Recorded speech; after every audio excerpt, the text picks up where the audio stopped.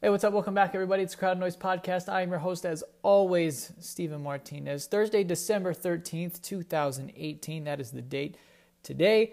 Less than 2 full weeks from Christmas. I cannot wait. Christmas is fantastic. I did a Thanksgiving special because obviously this show's every Thursday. Thanksgiving's on a Thursday.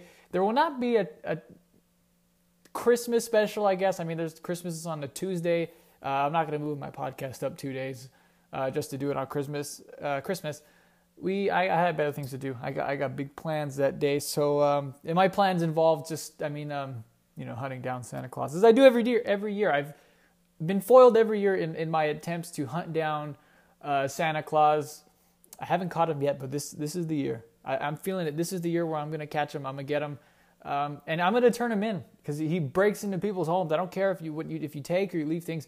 He is a burglar, is what he is. I mean, he breaks into people's homes. I'm going to catch him. I give you my word. I'm going to catch Santa this year. So with that, the Crowd Noise episode, there will be an episode come Christmas week. You don't have to worry about that. You weren't worrying about it, but in case you were, you weren't. But just so you know, there will be a Christmas week episode, not really a Christmas special, I guess. But yeah, so look forward to that. It's going to be a regular work week for me. We got some really good NFL games this week. Not a lot of good games, but the games that we're picking, they're really good. So we'll be doing that. Everyone this week, last week has been talking about the college football playoff, but not in the context that I would appreciate. I love the college football playoff. I love college football. I love college sports. I mean, really, basketball is fantastic. I watch College World Series. It's great. But people are really talking about college football playoff in the context that really irritates me. It's just getting me really mad. I cannot stay silent on that anymore. We're going to talk about that later in the show. And then the quote of the week. We got a great quote of the week. You've probably already heard it, but we're gonna go over that. It's gonna be great. A really good. It's not as good as last week's. Last week was all time. I mean, GOAT quote of the week. Last week's was fantastic. And this week, I almost forgot to mention. I'm not doing a great job. This episode is brought to you by Anchor, the quickest and easiest way to start your very own podcast, like the one you're listening to right now. We're going to hear more from them later on in the show. So with that, let's go ahead and get into our NFL picks this week, starting with tonight. Tonight is just the best of the weekend, but there's not a big drop-off. Like the games on Sunday aren't terrible. They're great. I mean, the games on Sunday are great. They're not as good as tonight, but there's not a huge drop-off. They will be great games to watch and enjoy. It's the Chargers and the Chiefs, potential game of the year candidate. I can't emphasize candidate enough because everyone knows the game of the year was the Chiefs and the Rams. That game was just nuts. It felt like a playoff game in the regular season. It was great. It was fun. And we get to see those teams going forward too. There's also that in the playoffs, it's being single elimination, which I like. I'm not saying they should change that, but once they lose, they're gone. You don't get to see them again. There's not like in a series, you have a bad game. Well, let's get it next game. We'll make some improvements or whatever. In the playoffs, obviously, you're gone in the NFL.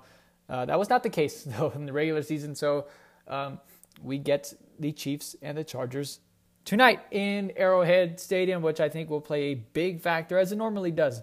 Arrowhead is one of the best home field advantages in all the NFL. I'd say it's Foxborough, Philly, Lincoln Financial Field, Lambeau Field, and Arrowhead. Those are probably the 4 best home field, the best home stadiums to play in all of the NFL. I don't think I'm missing another one. Obviously it helps to play at home, but I'm talking about real home field advantage, places you just don't want to go. I mean, when you're looking at the seating, you just don't want to see your team on the road to any of those 4 stadiums.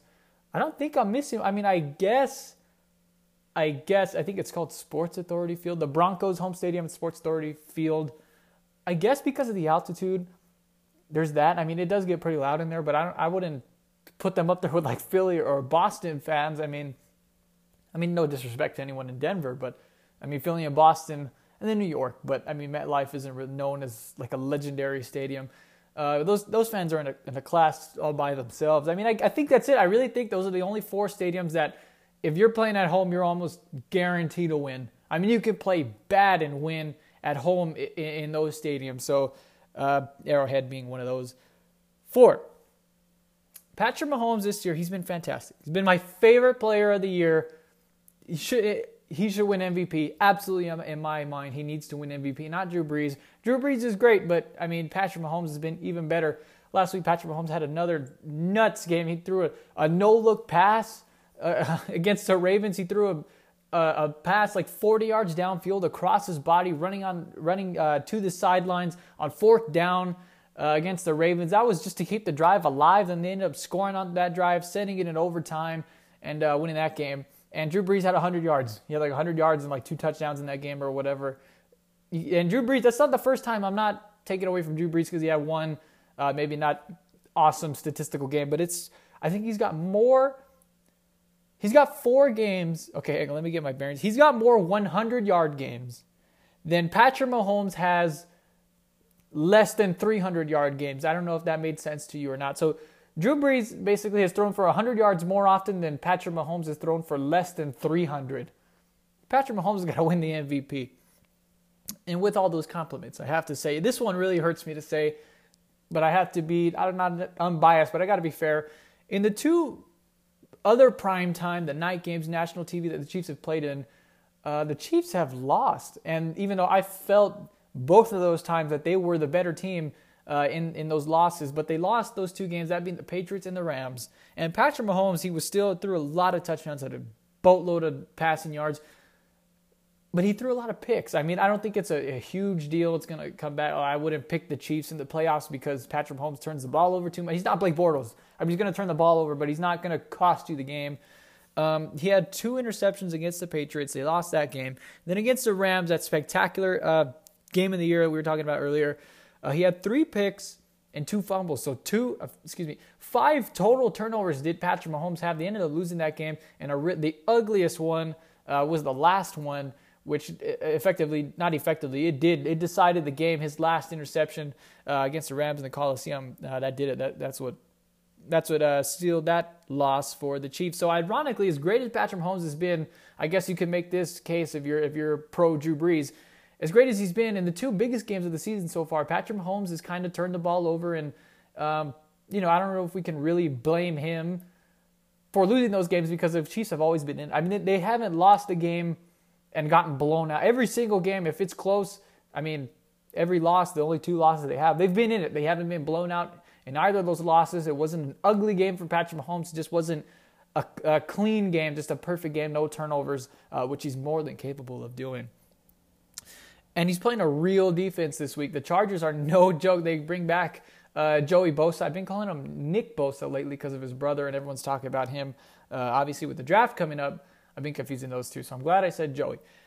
Joey Bosa and then Derwin James. I mean, my goodness, how the heck did he fall to the Chargers? Was that 17 or 18, 15? I mean, mid-first round pick. Derwin James looks fantastic. He's the new age Ronnie Lott, and yes, I dared to say that name. He's been fantastic. Him and Leighton Vander Esch have been by far the best defensive rookies. They should win. Does the NFL do Rookies of the Year for both conferences, or is it just a league-wide? I think they do AFC and NFC. Just no matter what the case is, those should be 1 and 2 in Defensive Rookie of the Year voting. If it's one rookie for the entire league, I would give it to Derwin James because he's been fantastic. Leighton Vander Esch, a slight second. I mean, they're both neck and neck, but I would give it to Derwin James. Leighton Vander Esch maybe plays in. I don't know. Their defenses are pretty similar, the Cowboys and the Chargers. I guess I would say the Cowboys are a little bit better because they have a better defensive line. DeMarcus Lawrence, Antoine Woods. I mean, they've just been ripping offensive lines to shreds, and we are going to get to those guys in a little bit. Just you wait. But Derwin James has been fantastic. I mean, he's been great. You combine that with Joey Bosa. I said Joey again. That's 2 for 2. They've just been great. The Chargers have been great. So Patrick Mahomes really, he's going to have his hands full. I mean, he's coming off of the Ravens, who I think as a whole may be a better unit than the Chargers. They've given up less points than the Chargers. So back-to-back, pretty tough games for Patrick Mahomes. And the Chargers, even though they have a great defense, they're playing Patrick Mahomes. The Ravens actually were able to keep a lid on Patrick Mahomes for as long as they could. Once they went into overtime, that game was over. I mean, there was no way they were going to win in Arrowhead in overtime after blowing a lead. I mean, that game was over. But they're not going to be able to completely shut down Patrick Mahomes. And the Ravens weren't even able to. I don't think any defense in the NFL, and that includes the Bears. I mean, I would honestly say even if the Chiefs were to play the Bears after seeing what the Bears did to the Rams, I think I would still give the edge to the Chiefs. That's how great Patrick Mahomes is. He's better than Jared Goff, obviously. They lose Kareem Hunt. I don't know. That'd be a great game to see, the Bears and the Chiefs. Schedule makers or whoever's in charge of the schedule's got to get on top of that for next season. But where was I going with that? I always do this. I get myself sidetracked. Oh, yes. The Chargers are going to have to score with the Chiefs because they're not going to be able to keep them down for they might get a few drives, turnover. Patrick Mahomes is going to turn the ball over in this game. It's going to happen. It's going to happen. He's going to turn the ball over. I don't think it's a big deal, but he's going to turn the ball over. So the Chargers will have opportunities to score, and they're going to need to, but they will be without their top 2 running backs. Melvin Gordon is listed as a questionable game-time decision, even though it's leaning towards he's not going to play. His immediate backup, Austin Eckler, is out. He is out. I mean, he's not going to play with a neck injury and a concussion. Coming off of a Sunday game, playing Thursday. It's pretty tough if you get hurt in those games. You're basically looking at a 2-day turnaround to get ready to play on Thursday. So he is out. Looks like Justin Jackson, rookie from Northwestern, is going to be taking over for Melvin Gordon. Even if Melvin Gordon starts, he's really going to be splitting carries with Justin Jackson because you don't know how much of a workload Melvin Gordon's going to have. He's only been out 2 weeks, and the injury timeline for an MCL sprain, which is what Melvin Gordon has, is usually 2 to 4 weeks, leaning closer to 3 or 4 weeks. And this would only be the second week that Melvin Gordon has been out. So that's a pretty short timeline for Melvin Gordon to come back. I don't think he'll play, but it's as of right now, 4 o'clock. It's still up in the air. No one knows other than Melvin Gordon, and I don't think that maybe even Melvin Gordon doesn't know. So we'll see about that. I do think that's going to come into play. Even though the Chiefs' rushing defense, rushing defense specifically is not very good. So I think Justin Jackson won't be too big of a drop-off from Melvin Gordon. I mean, obviously, Melvin Gordon's one of the top 5 running backs in the league, but Justin Jackson should have a more than serviceable day should he get the start. Chargers are not missing, however, Keenan Allen, Mike Williams, or Phillip Rivers. So that is good because if they need to throw the ball, they're going to have all their weapons at their disposal. It's just hard for me to pick against the Chiefs in Arrowhead Stadium. Like I said, they're one of the best home field advantages in all of the NFL. And with Tyreek Hill is also going to play, so they're going to be fully ready to go on offense, obviously outside of running back. And they really are hurting at running back because Spencer Ware is out. He is not playing, so Damian Williams is going to be the starting running back for the Chiefs. The Chiefs don't really, I mean, they utilize their running backs as like a slot receiver. I mean, they're not the Cowboys, ground and pound, power-eye football. So I don't think that will weigh too heavy on the Chiefs. I'm going to take the Chiefs in this one, 37-35. I think they'll have another miraculous game-winning drive at home by Patrick Mahomes. He's going to turn the ball over. I really think that the Chargers are going to take the lead late. There's going to be like 2.5 minutes left or a minute and a half, where we're going to really see Patrick Mahomes solidify himself as the MVP and clinch the number 1 seed, home field advantage throughout the playoffs, which is a scary sight if you are a Patriots fan. Moving on. Speaking of those Patriots, the Patriots are playing the Steelers this week. A great traditional AFC game, one that we've all come to love. I can almost guarantee there will be no drama and no controversy in that game. If you haven't been able to tell already, yes, I'm being sarcastic. Need I remind you of the Jesse James game? Let's not even get into it. I'm sick of hearing about it, and I'm sure you're even more sick of hearing about it. So that's all I'm going to say about this matchup. As far as, nonsense. Let's talk about the football, because there's always nonsense when the Steelers are involved, which is a really strange sentence to say, because when you think about the Steelers, you think about, the blue and black leagues, the AFC, the AFL. You're going way back, steel curtain legends. Like a legendary program. You're talking about the Steelers, the Packers. You throw the Cowboys in there as terrible as they've been over the past 20 years, but they are a legendary franchise. And the Steelers are kind of in that nonsense basket now with the Cowboys. Because under the Mike Tomlin era, it's just he's the anti-Patriots. This game is so interesting for a bunch of narratives. That's -1 point. A bunch of narratives other than football. This game is interesting for a bunch of reasons that have nothing to do with football. The Steelers, and specifically Mike Tomlin, are the anti-Patriots. I mean, it's unbelievable. The Patriots, you hear people say there's no fun there. I mean, there's so much discipline. There's no fun there. There's just no fun. You don't ever hear a peep out of their locker room. I mean, the only kind of nonsense you heard there was the Malcolm Butler situation, and he was shipped off to Tennessee. He's not even on the team anymore, and that's when you really started to hear Malcolm Butler in the media. So there's no really good quotes. You're not going to hear any quote of the weeks from any Patriots. There's discipline-focused football team under Bill Belichick. Apparently they don't have any fun, but they win a bunch of Super Bowls. And the Steelers are the exact opposite. I mean, you hear Antonio Brown, obviously, the media every single day. Le'Veon Bell, I mean, is always chatty. Upside down tweets, what is that about? I mean, just tweet at the right. I mean, just why do I have to flip my phone for you? This is ridiculous. Ben Roethlisberger's always popping off at the media. I mean, there's all kinds of just bogus, ridiculous nonsense going on in the media. But they love Mike Tomlin. They have a bunch of fun over there at the Steelers. But how many Super Bowls have the Steelers won in the past 20 years? 2? I mean, they beat the Seahawks. Was that one? That one was in Detroit. Was that the Jerome Bettis game? And then shout out to Santonio Holmes. They beat the Cardinals off of what was one of the greatest Super Bowl catches of all time. If not for that, they lose that one, and then they lose to the Packers in the Super Bowl, which they were heavily favored also. So they've only won 1 Super Bowl in the Mike Tomlin era. They've been to 2, and that year they got embarrassed at home by the Jaguars last year. How do you give up 48 points to Blake Bortles at home? Unbelievable. And don't tell me, well, the Jacksonville defense, Saxonville, baby, they were shutting them down. The Steelers scored 45 points in that game. It was a 40 to 40 point game. It was ridiculous. The Steelers are the exact opposite of the Patriots in every single way. And on the field, too. I was going to say off the field, but on the field, they are complete opposites. The Patriots, I mean, they recycle players, I mean, left and right. You can't name like 5 players on their roster other than Tom Brady and Rob Gronkowski. Everyone else, you've never heard of them before. And on the Steelers, they're loaded with stars up and down the field. Le'Veon Bell, obviously, he's gone.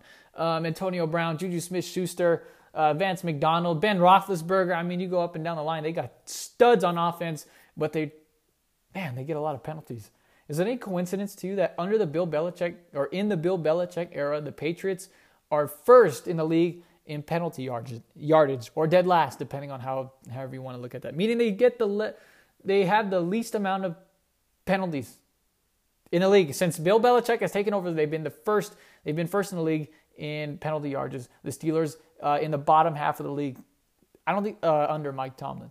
I don't think that's a coincidence. I mean, when you don't have any discipline, I understand that pros are different than amateurs. I mean, I say amateurs referring to college players. I don't like to refer to them that way, but for lack of a better word, amateurs.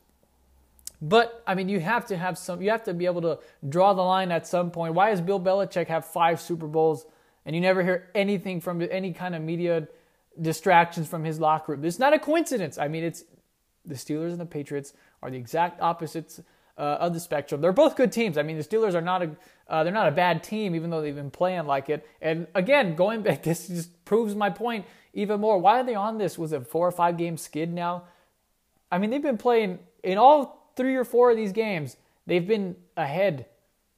They've led in every single one of these games, and yet they've lost. They're on this horrible losing streak in which the Ravens, they're lucky that Patrick Mahomes showed up and saved them and beat the Ravens, because otherwise they'd be looking up at Baltimore. And it looks like my NFC North preseason prediction is really starting to come into fruition. Sorry, computer went out there. Lost my notes. I don't read word for word. I just have stats here. So let's start talking about football. I mean, we've been talking about the identities of these teams, but I do think it's going to play a factor in this game. I do think because of their personalities and because of their identities in the locker room and on the field, it's going to dictate the outcome of this game. I'm going to take the Patriots in this game, but I do think the Steelers will have a sizable lead going into halftime. I think they'll be up by 14, 17 points going into halftime. And ultimately, they will become undisciplined. They'll start playing too loose. They'll have too much fun. A bunch of dumb penalties here. What are you doing there? False start. I mean, on a first down, first play of the drive, it's going to take a toll on them. I'm taking the Patriots in this one, 31-28. I do think that the Patriots discipline, and I hate saying this. It sounds boring to say discipline, but you know what isn't boring? winning. And that's what people were talking about when the Eagles last year, oh, the Patriots don't have any fun. I'd rather lose and have fun than win. That's the dumbest thing I've ever heard in sports. That should have been, if I had my show going back then, that would have been the quote of the year. I mean, not the quote of the week, the quote of the year. You'd rather lose and have fun. Is that even possible? Is losing fun? I mean, the Patriots, I'll tell you what's fun. Those parades that they have going down in Boston at the end of every February, that's fun. I'll tell you that. The Patriots in this one, 31-28. And the last game that we are picking this week, maybe the most frustrating game for me, the Cowboys and the Colts. Cowboys, they've become the new LSU Tigers. They've become the LSU Tigers of the NFL. I cannot get a read on these guys. I cannot get a handle. They're a good team on paper, and this is why I can't get a handle of them, because I know them better than just about everyone. And what I mean by that is, to everyone else, they're a great football team. They play tremendous defense. That they do. I will not take away from that. Their defense is fantastic. Said earlier, Leighton Vander Esch can't say enough good things about that guy. DeMarcus Lawrence is fantastic. Xavier Woods, Byron Jones. I mean, I can go down the line. I mean, they're great. Jordan Lewis, he's offense and defense now. Specifically a cornerback, but they'll put him in as a slot receiver, as kind of not really a wildcat, but they'll use him as a gadget guy on offense every now and again. But the reason I say I can't trust them and that I know them better than everyone else is because they do this. I live in an area where they are the local broadcast team. So I've seen the Cowboys now for all of 10 years straight. They've been on every single week on TV. They do this about right now. What are we in mid-December? This is about the time when they start to implode. And I went all in on them, or I guess all in against them. Last week I was all in on the Eagles. It was the Eagles. I forgot his name. Never even heard of that guy. He's a captain on the team, but I really have, honestly, I've never even heard of him. Saying that the Cowboys' history, they always choke, and I think that kind of the Cowboys, obviously they didn't like it because the saying, the truth hurts, right? And they almost did. Let me tell you something. The Cowboys, they won last week. It was a fun game to watch, especially in the second half, but they sure did want to choke. If you watch that game, there were multiple instances where you were saying, here it is, here we go. This is where the Cowboys season crumbles right here. It was Dak, oh my goodness, he was nauseatingly inaccurate with the football. I mean, just throwing guys like 3-4 yards outside of their catch radius, hashtag analytics. Just terrible throws from Dak Prescott. Ezekiel Elliott, you know what you're getting from him. He wore down the defense in the first half, and Amari Cooper was able to take advantage of that in the second half. Footnote, thank you, Amari Cooper. I almost sat him in fantasy last week. Thank the stars I didn't do that because he gave me all of 58 points in fantasy. A playoff deciding game for me. I nearly missed the playoffs this year. Shout out to Amari Cooper if you're listening. Thank you, man. I owe you a gift basket. I'll send you some muffins or something like that. But back to the game. The Cowboys very nearly decided. There was moments where they looked like, here it comes. It looked like they wanted to choke. They didn't. Their defense kind of give up some big plays. There was some really, there were some bad calls in that game. I hate bringing in the refs, but there were bad calls and then make-up calls for those bad calls, which made them even worse. But they won. They won the game. But now they play another good team this week, a very good team this week who is fighting for playoff contention, the Indianapolis Colts and Andrew Luck, who's one of my favorite teams this year. They're not going to win the Super Bowl. They're probably, even if they make the playoffs, they're not going to win in the first round. But I do like the Colts. I like what they've been doing. They got a great defense, a vastly improved offensive line. Obviously, Andrew Luck is vastly improved, definitely the most comeback player of the year. Is it the NBA's most improved player and the NFL's comeback player of the year? Andrew Luck should win that. Running away. I think MVP, not this year, next year. Andrew Luck, 2019 MVP. And these teams are really similar if you look at them. I mean, they both have good defenses, but I'd give the advantage to Dallas. I don't know how Indianapolis isn't really that. They're more of a pass-first team, and they should be because they have Andrew Luck. So obviously, the running game heavily favored to Dallas with Ezekiel Elliott. But the quarterbacks are maybe even more lopsided than the running backs, but this time in favor of the Colts because Andrew Luck to Dak Prescott is, oh, good Lord. I mean, they can't even compare the two. I mean, Andrew Luck, he's the best. He's fantastic. The Cowboys are the better team right now. And if you ask anyone, they'd probably say the Cowboys are the better team, but they're more likely to lose just because they've been winning so much. But I know the Cowboys I'm still not trusting them. They are the better team. They are the better team than the Colts. There's no arguing that. They were the better team than the Eagles last week, and I still didn't pick them. I really didn't pick them last week. I mean, it was an overtime game. Like, they didn't run away. They didn't beat down the Colts. They barely won that game off of a tip deflection that just happened to fall in Amari Cooper's hands. A one touchdown that I was very thankful for. But nonetheless, it was sort of a fluke. Not the win, but that play was a fluky play. I am tentatively taking the Cowboys this week because everything that I've listed, the Cowboys are pretty much better outside of quarterback. But the Cowboys defense, even though the Colts offensive line is much improved and maybe like top 5 in all of football, the Dallas Cowboys defensive line has been tormenting offensive lines all year long.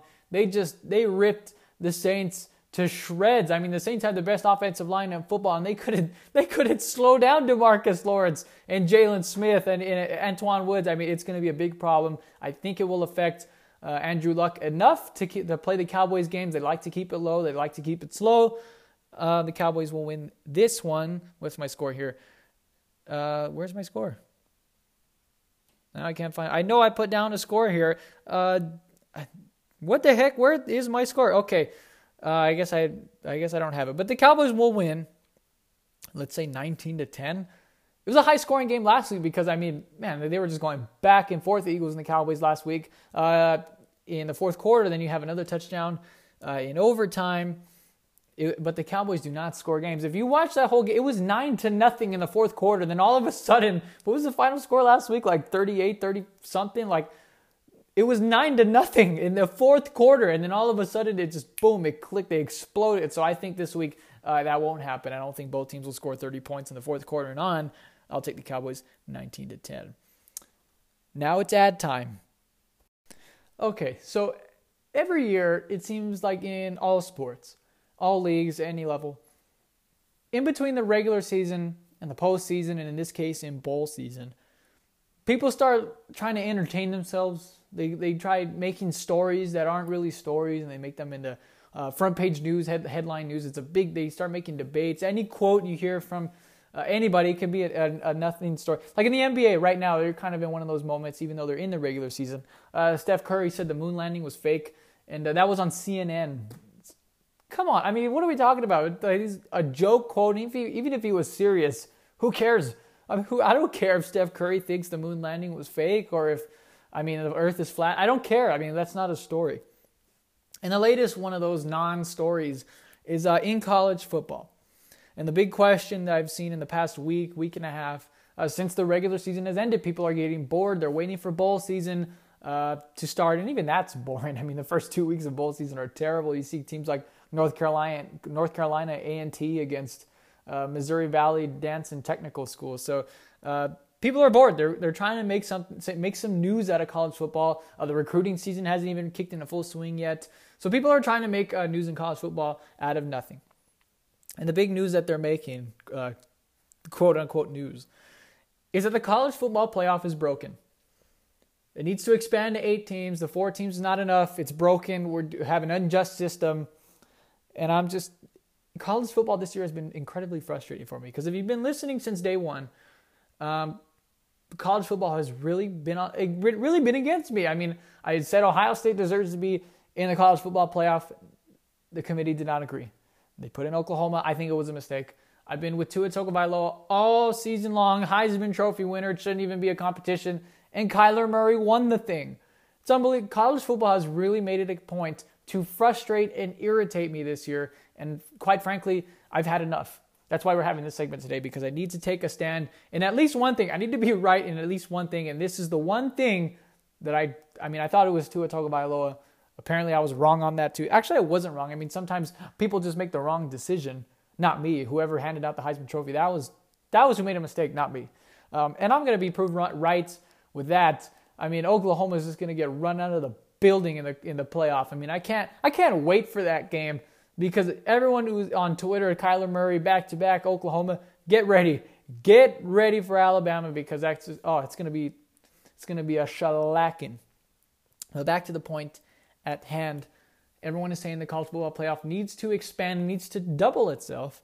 into 8 teams. And in that case, if that were to happen this year, this is what the college football playoff would look like. Number 1, Alabama against number 8, Washington. That's an awful game. Number 2, Clemson against number 7, UCF. Another terrible game. Notre Dame, Ohio State at 3 and 6. I guess so. I mean, I did say Ohio State deserved to be in there, but that should just be a playoff game.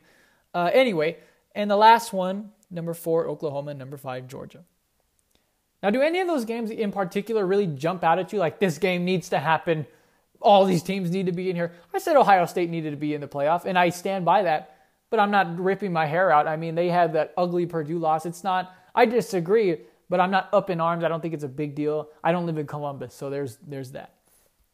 None of those games particularly jump out at you. And none of the teams that aren't already in the playoff just jump out like they absolutely got snubbed. They were robbed. They need to be in the play. Like, none of those teams. Ohio State, they had a bad loss. Okay, I disagree, but fine. Georgia, they have 2 losses. They got beat by Alabama. If you put them in the playoff, who are they going to play in the first round? Alabama. Like, why would you have the same schools play each other back-to-back games? It doesn't make any sense to me whatsoever. So no, I don't agree with that. UCF, get out of here with that. It's not happening. And then that's it. That's it. All those other teams, the 4 teams, are already in the playoffs. So in this year's format, the way it would work is, the way this 8-team playoff would work is you get Power 5 champions being, I'll just say it for you because I love you guys, SEC, ACC, Big 12, Pac-12, and the Big 10. Those are the Power 5 conferences. That being, this year was at Washington, Alabama. I was going to say USC for whatever reason. Washington, Alabama, Clemson, Ohio State, and Oklahoma. So those teams are pretty much already all in there, except for Ohio State in the 4-team playoff. Excuse me. And then you'd have the best group of 5 team, in this case UCF, and then 2 at-large teams, which in this scenario would be Georgia being the SEC loser, and then Notre Dame actually an at-large team because they don't have a conference. So there's that. They'd actually be an at-large team, which again is unfair because Notre Dame is absolutely one of the 3 best teams in the country, and you're telling me they get in as an at-large, like as a wild card? That's not even fair. So if you're a Notre Dame or if you're a team that you have let's say Georgia had 1 loss all year. Georgia and Alabama were undefeated all year long, and they met in the SEC championship, and then Georgia lost, obviously in the SEC championship to Alabama, being 1-loss team. They only get in as an at-large. In fact, this isn't even the point I'm trying to make. I have a whole list of reasons why this would be a dumb idea. Number 1 being UCF. Not every single year is the group of 5 team even going to be relevant to the last group of 5 team to make a New Year's 6 bowl game, which is what would replace or what would be the new playoff game in the 8-team playoff format, was Western Michigan. Now, are you going to look me in the eye or even listen to this and truthfully say to me, or even to yourself, because I can't hear you, that Western Michigan is even remotely Western Michigan in the same class as Alabama or Clemson or Georgia or Michigan or the UTEP Miners? Absolutely not. And even to their credit, Western Michigan, to their credit, their bowl game, they played in the Cotton Bowl that year against Wisconsin, gave them all they can handle, but they lost. And Wisconsin wasn't even one of the best teams in the country that year. So are we going to put Western Michigan, UCF, Memphis, Lane Kiffin, Florida Atlantic in the playoff to get thumped by Clemson, Georgia, Alabama, all the Ohio State, all the big dogs who are going to have the top seeds anyway? Are we going to put them in there? And who's going to watch that? No one wants to watch Clemson and UCF in the Idaho Potato Bowl. It wouldn't be the Potato Bowl. That's an exaggeration. But no one wants to watch that. Nobody. And don't tell me that it's increased TV ratings because we're getting in more schools. Nobody wants this. Nobody outside of Disney World wants UCF in the playoff realistic. Everyone says they want them in because it's for the memes. People are like making jokes, but no one seriously wants to see this. Nobody seriously believes UCF has a chance of winning the national championship. Actually, not hanging your own banner up because you beat a team that beat a team that beat the team, which is what UCF did. No one wants to see them in there. That'd be an awful game. It'd be terrible. No one would watch it, And no one would believe that UCF has a chance to beat Clemson. Absolutely no one. And UCF, to their credit, let's be fair, is undefeated again this year. Is it going to happen that every single season the group of 5 champion is going to be undefeated or have at least one loss?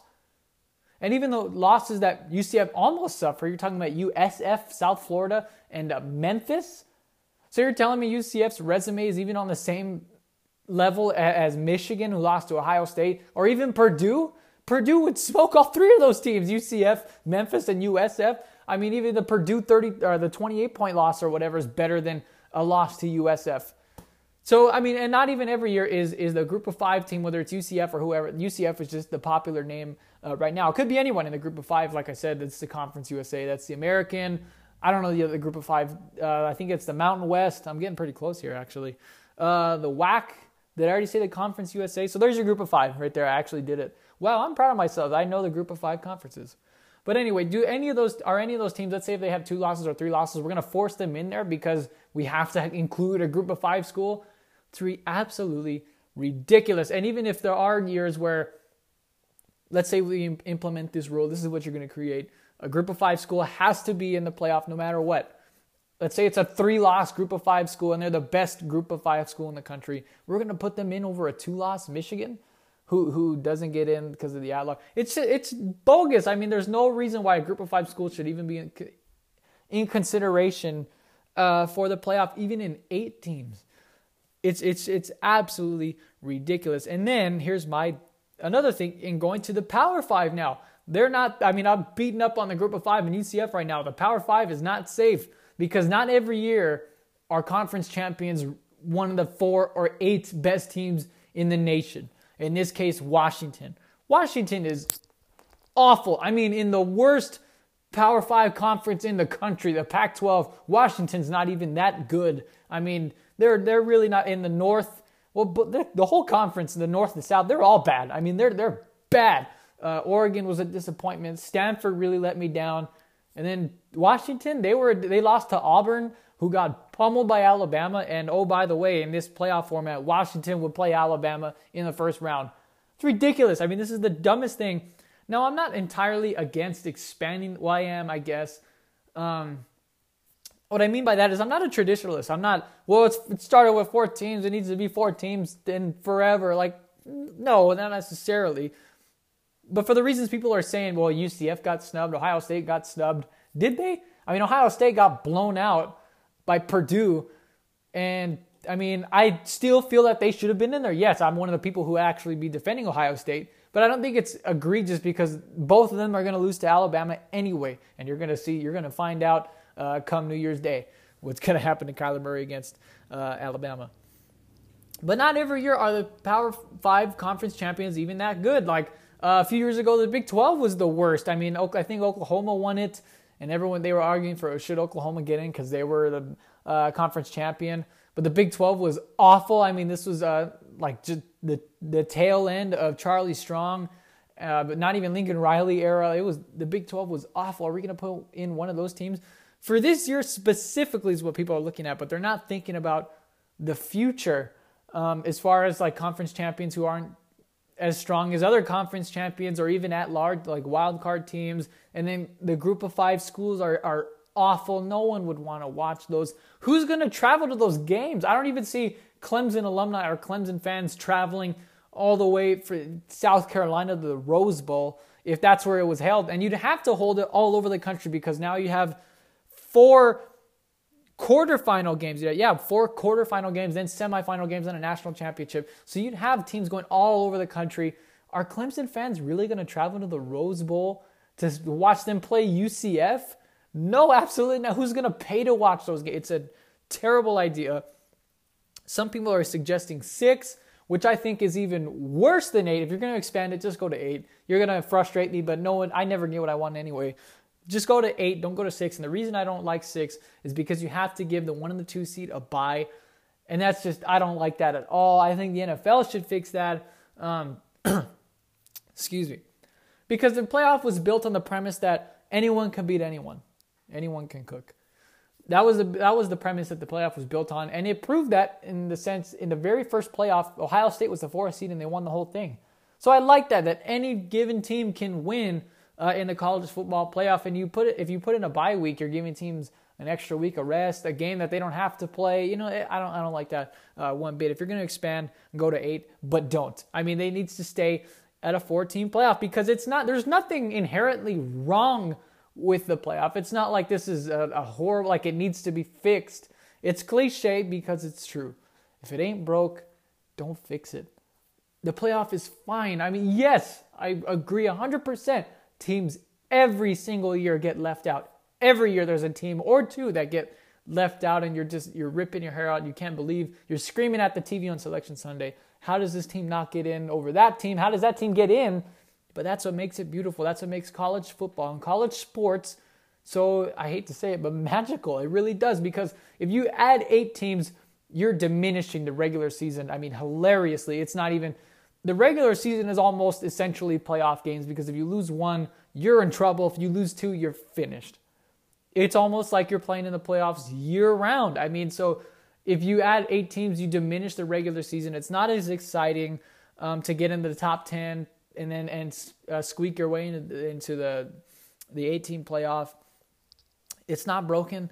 Is it perfect? No, because, I mean, yes, teams get out, but sorry. Not everyone. This goes back to, now I'm just turning into a grumpy old man, participation trophies. Why does every team have to get in? If you didn't get in, if you're sick and tired of seeing Alabama and Clemson and SEC schools, which didn't even happen this year because Georgia didn't get in, and they shouldn't have, then how about this?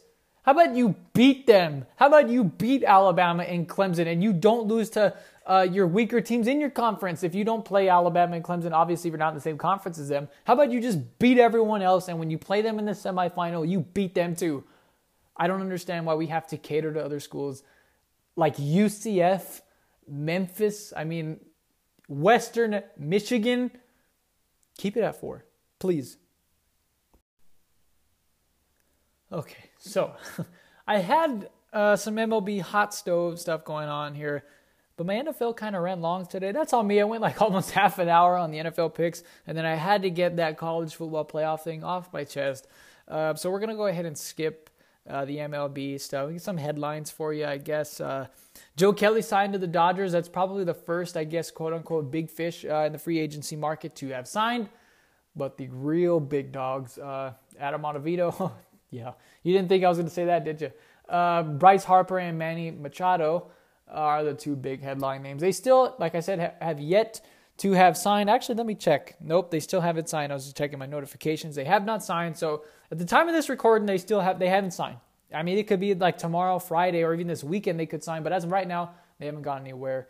Ken Rosenthal reported they're probably not going to sign by the end of the winter meetings. And I get that. The winter meetings are like towards the beginning of free agency. I mean, they could really wait a little bit longer. I personally believe the Dodgers are going to they lost 2 World Series in a row. They've gone backwards. I mean, against the Astros, they went to 7. Against the Red Sox, they only made it to 5. So obviously need to get better. I think the Dodgers are going to trade Puig and potentially even Bellinger to the Indians for Corey Kluber. So if you're keeping a track of that, they have 1 spot left in the outfield. I do think they're going to bring in Bryce Harper, especially the Phillies signing Andrew McCutchen. They're not out of the Harper sweepstakes, but Harper, he's not a first baseman. Andrew McCutchen's playing the NL now, so you can't DH either of them.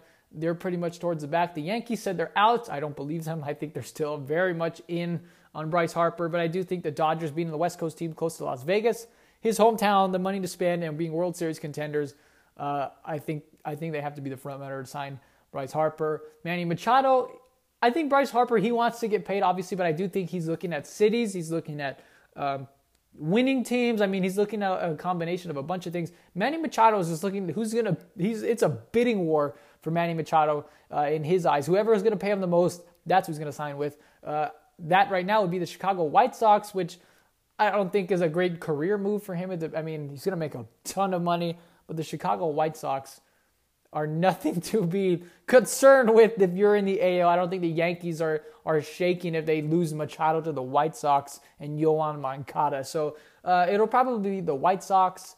The Yankees, I don't think they're going to go after him, but they're not going to be able to offer him the most money, being with having Giancarlo Stanton's a ridiculous contract. So I think he'll probably end up with the White Sox because he's just looking for the most money. the period. He might even go to the Padres, who have a lot of money to spend. Machado will probably go to the worst team, or a worse team than Bryce Harper. I think he'll go to the Dodgers, who will add Corey Kluber and Bryce Harper and Joe Kelly, Fight Club Joe Kelly. And Machado will go to the White Sox. So there's your MLB hot stove in 3 minutes. So we're moving to the quote of the week. I wish I could have expanded a little bit more on the MLB. It's my fault. I went a little bit over. I got a little bit. What's the word, man? I got too infatuated with Patrick Mahomes, man. It happens. He's Patrick Mahomes. He's the best, and I'm doing it again. So let's go ahead and move on. Quote of the week. Someone who I just recently mentioned. Quote: I would strike out Babe Ruth every time. Adam Ottavino, who is a free agent in the MLB right now. He's probably the best reliever on the market right now. He's 33, played with the Rockies last year. On a podcast, and hey, Adam, if you're ever listening, you are more than welcome on Crowd Noise. So he's never coming, but just so he knows, he's welcome on the show. He said that if he were to face Babe Ruth with his 42-ounce bat and his 300-pound belly, he would strike him out every single time he faced him. And a lot of people were offended by it. People were just, disgusted by these remarks. They weren't as disgusted as Stephen Curry's fake moon landing quote. I don't think that was a big deal. That was on CNN. Adam Ottavino was just on ESPN, and people were really upset with him. Is he wrong? Maybe I'm just a millennial. But as far as I'm concerned, Babe Ruth played in the 1920s. And I'm looking at my calendar right here. You may have the same one at home. We're going towards the 2020s. Babe Ruth played nearly 100 years ago, where he had never even 100-mile-an-hour fastball was unheard of. That was like 150-mile-an-hour fastball today. And who knows? Maybe our grandchildren will see. They'll have pitchers throwing 150. I don't know. I don't know. Probably not. But see, what I'm saying, probably not, because that sounds ridiculous. But in the 1920s. 100-mile-an-hour fastball sounded ridiculous. Adam Ottavino throws a 97-mile-an-hour cutter, 98-mile-an-hour, maybe not 98, but upper 90s fastball. Then he's got this ridiculous slider. It doesn't matter, righty, lefty. Babe Ruth is a lefty. Adam Ottavino's a righty. It doesn't matter who. That thing just disappears. It's more of a slurve, really, than a traditional slider. It has a huge bend.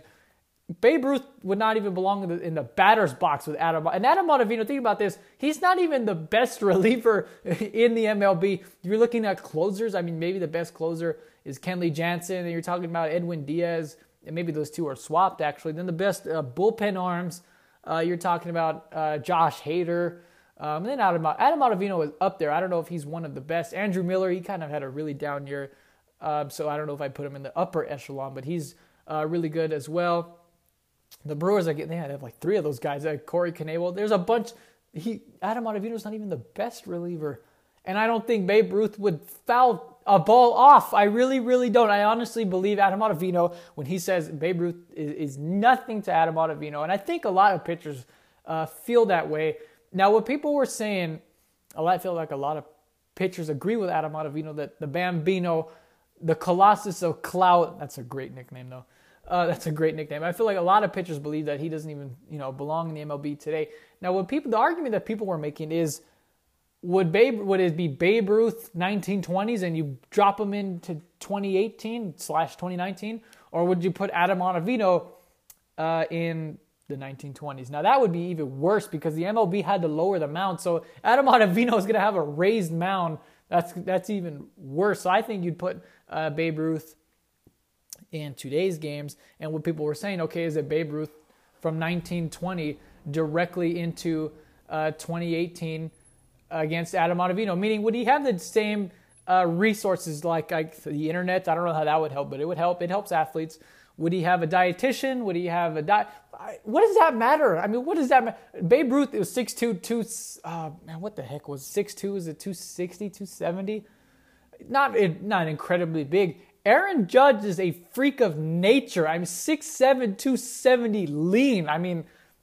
No contest. There's no contest. Babe Ruth does not belong on the same field as Adam Ottavino.